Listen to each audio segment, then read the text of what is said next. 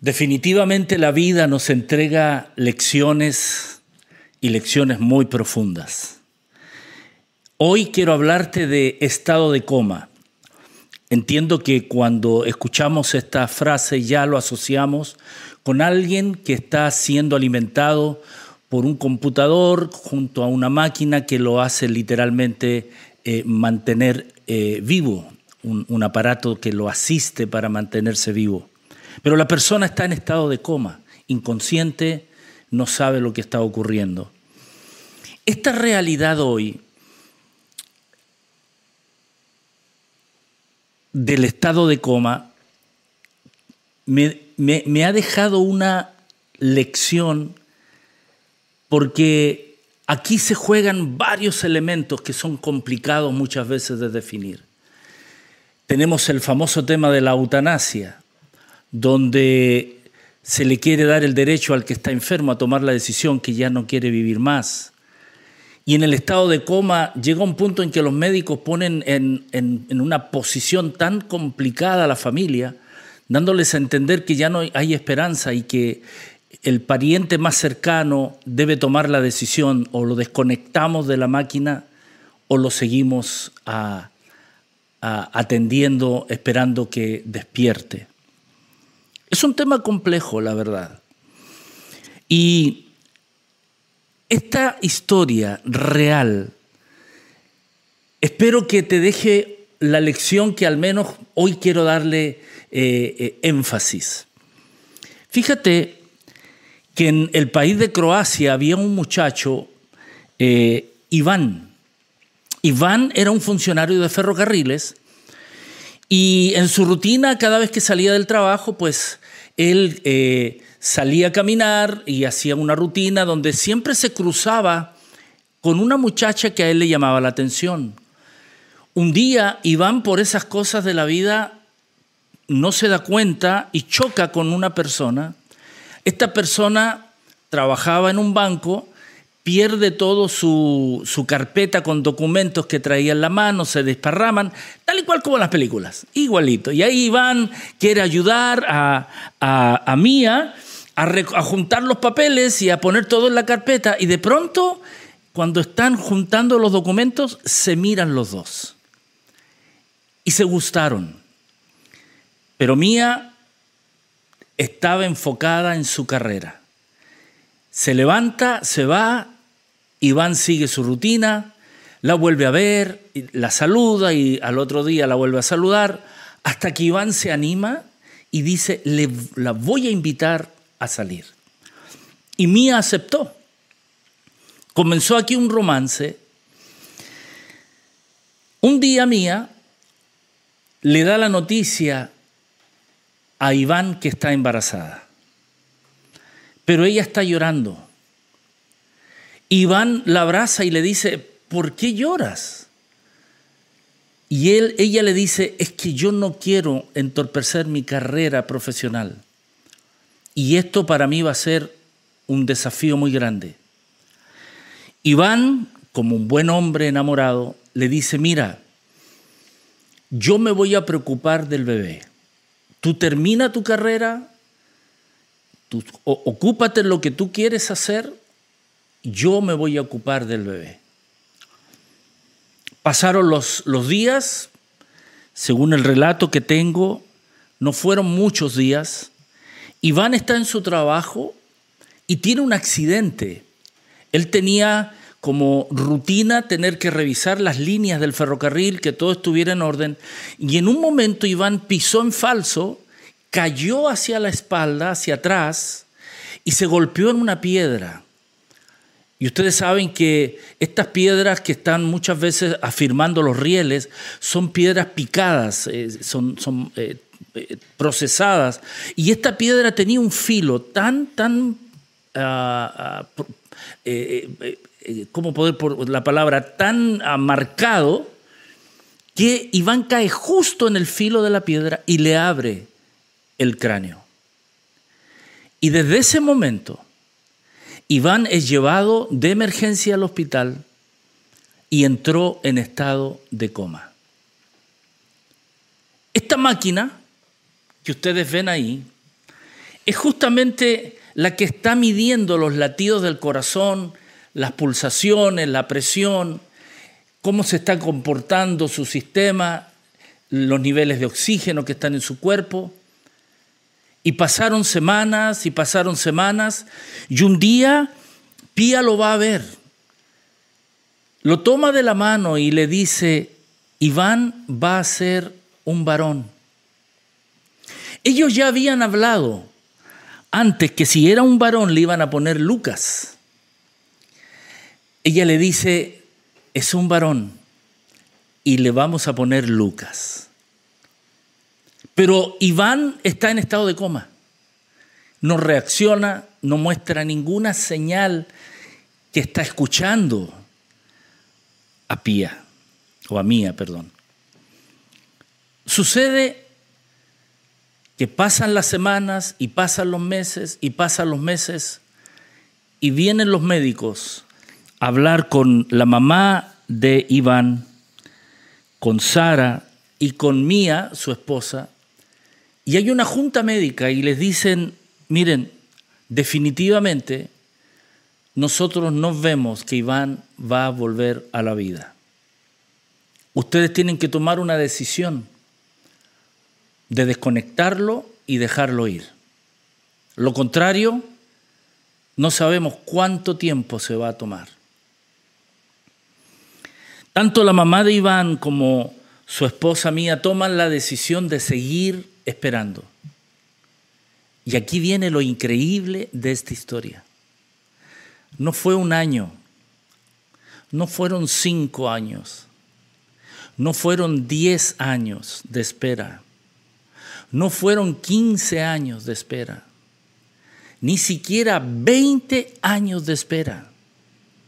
Para este tiempo ya había nacido Lucas, había terminado su carrera y Lucas estaba iniciando su actividad profesional en una importante línea aérea de su país. 25 años Iván seguía en estado de coma.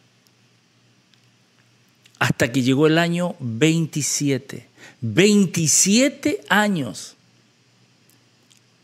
Lucas ya es un joven, es un profesional, ya tienes forjada su vida. Iván, su papá, después de 27 años, despierta del estado de coma. Y nos cuenta el relato que lo primero que dijo Iván al despertar: ¿dónde está mi hijo Lucas? Para sorpresa de los médicos, dijeron: ¿cómo él puede recordar ese incidente de 27 años atrás? Cuando Mía le dice a su oído que está esperando un bebé y que le va a poner Lucas. 27 años. Él recuerda exactamente esa conversación. Y al despertar ocurre algo maravilloso. Yo busqué esta foto para tratar de mostrarles, pero esta foto creo que se queda corta todavía. Porque cuando Iván despierta, ¿quién está ahí para darle un abrazo? Es su hijo Lucas.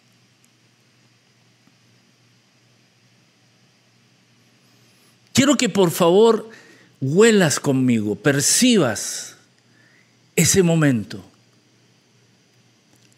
Un hijo que por 27 años conoció a un padre en cama inmóvil. Y un padre que por 27 años para él fue haber dormido un par de horas y despertar. Y han pasado 27 años. ¡Qué momento!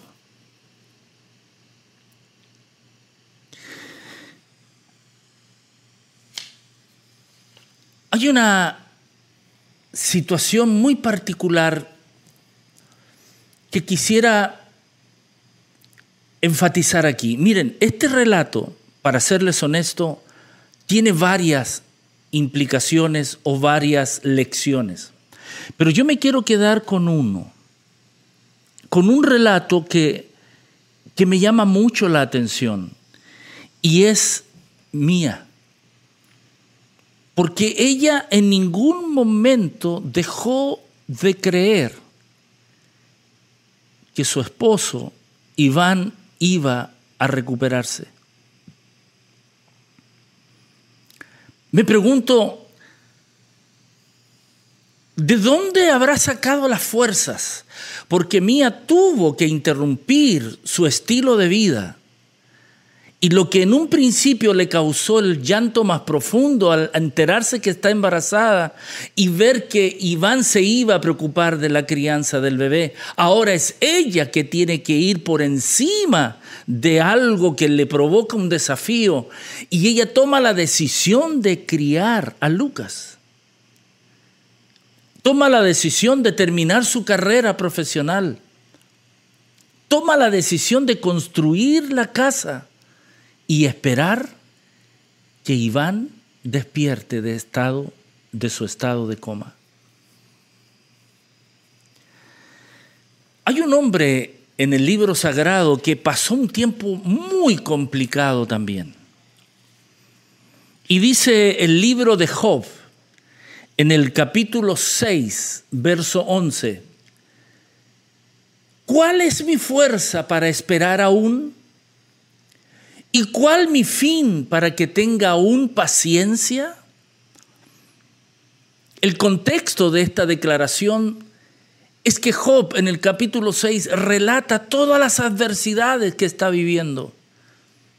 Todo estaba en su contra, todo estaba yendo en contra de su proyecto de vida, tal y cual como le ocurrió a Mía. Y Job levanta la voz y dice, ¿cuál es mi fuerza para esperar? Note que aquí la palabra clave es esperar. ¿De dónde saco fuerzas, dice Job, para seguir esperando si yo ya no tengo fuerzas? ¿Te ha tocado vivir momentos en la vida cuando tú literalmente te quedas sin gas, sin fuerzas, sin energía, sin motivación, sin ganas de luchar? Ni siquiera quieres pensar en el desafío, en el problema que tienes al frente. Y luego Job hace una segunda pregunta. ¿Y cuál mi fin para que tenga aún paciencia? ¿Qué gano con seguir teniendo paciencia? ¿Hacia dónde voy? ¿Dónde va a terminar este asunto de seguir teniendo paciencia? 27 años. 27 años. ¿Cuántas veces Mía se habrá hecho la misma pregunta? ¿Hasta cuándo esto termina? ¿Cuándo será el fin? Pero valió la pena su espera. Valió la pena esperar. Y valió la pena tener paciencia.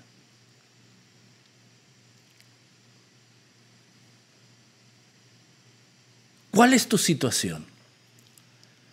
¿Qué es lo que tú puedes encontrarte viviendo hoy y que esta lección de vida de Iván te causa esta lección hoy día? ¿Cómo Iván anhelaba ver a su hijo? Era lo primero que él deseó ver. Ahora imagínate a Mía cuando lo ve despierto. Y no se olviden de los médicos, que por más de alguna ocasión quisieron desanimar a esta familia para desconectar a Iván y dejarlo ir. Sé y conozco familias que han tenido que tomar esta decisión. Y es muy complicado. Y sé que algunos han tratado de ir al máximo. Las motivaciones, las razones Cada uno tiene su propia historia. Y yo no estoy aquí para dictar qué es lo que está bien y qué es lo que está mal. Pero sí quiero rescatar de este relato la importancia de la paciencia, la importancia de saber esperar. Tarde o temprano habrá una puerta y cuando ves que no hay salida, la puerta aparece y te vas a encontrar con nuevos sueños, con nuevas esperanzas, con nuevos proyectos, con nuevos inicios, porque eso es Dios.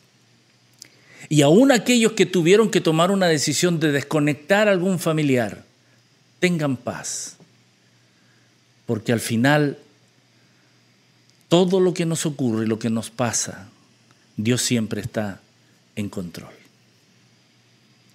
Si este relato siente que te edifica, compártelo con otros. Comparte nuestra página en YouTube. Soy Walter Zuñiga y esto fue Reflexiones.